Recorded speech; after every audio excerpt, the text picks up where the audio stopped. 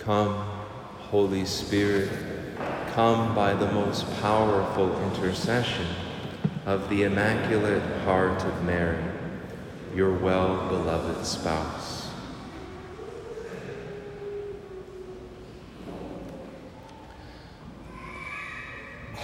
One of the challenges that we all have to face in the Christian life, whether we've experienced it and can recognize it yet or not yet, some of you will eventually, is this experience of kind of this disconnect in terms of our personal experience of what we hear about what Christ did for us and what we actually experience.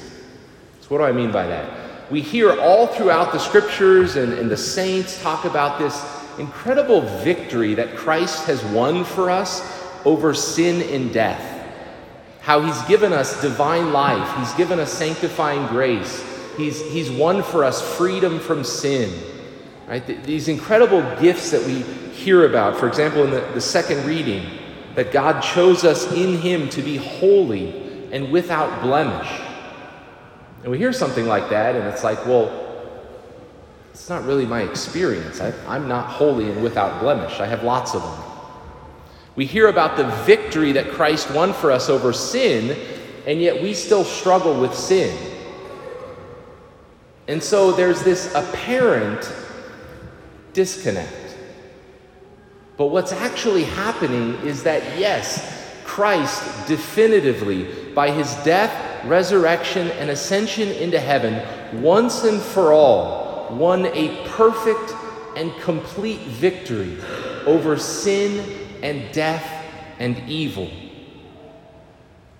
But for us who are still living on earth, this victory is being applied to us gradually.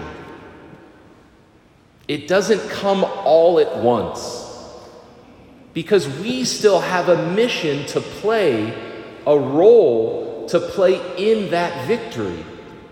We're still carrying out our part in the bigger picture.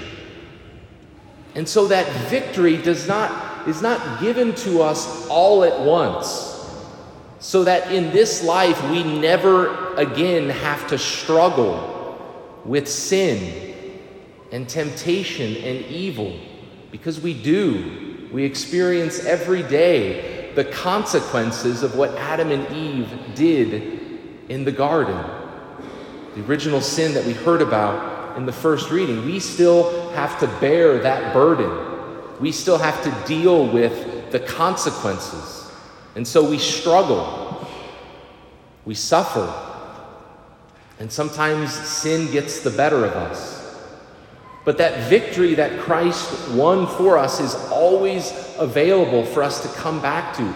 He's always inviting us back into that freedom, into that victory.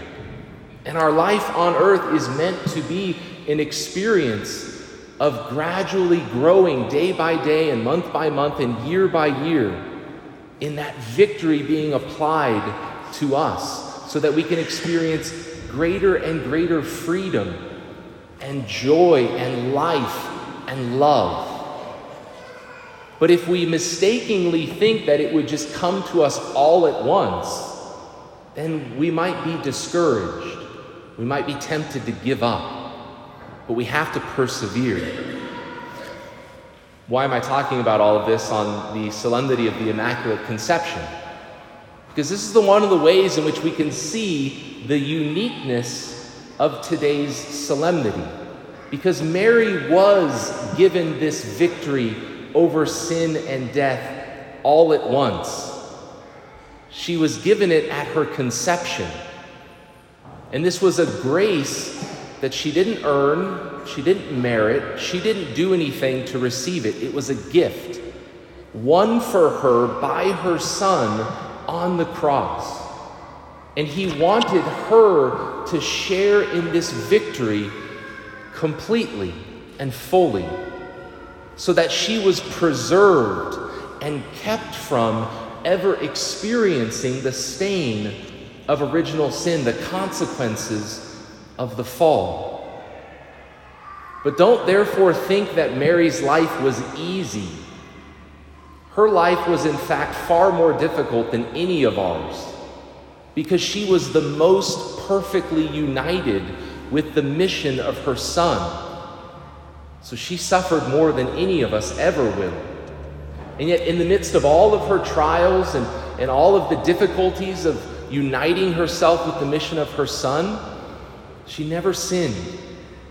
She never gave in to temptation. She never cooperated with the enemy, but she always cooperated with God's grace at every moment of her life.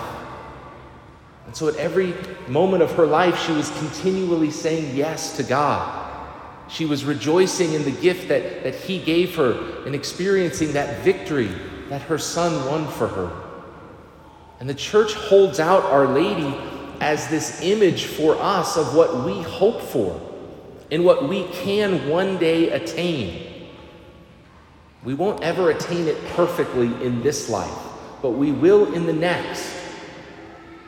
But even in this life, we can grow, and that victory that Christ won for us can be more and more applied to us, so that our experience of the Christian life can more and more correspond to what is promised us in the Scriptures. And we can grow in this freedom, in this life, this love, this joy, this strength in the Lord.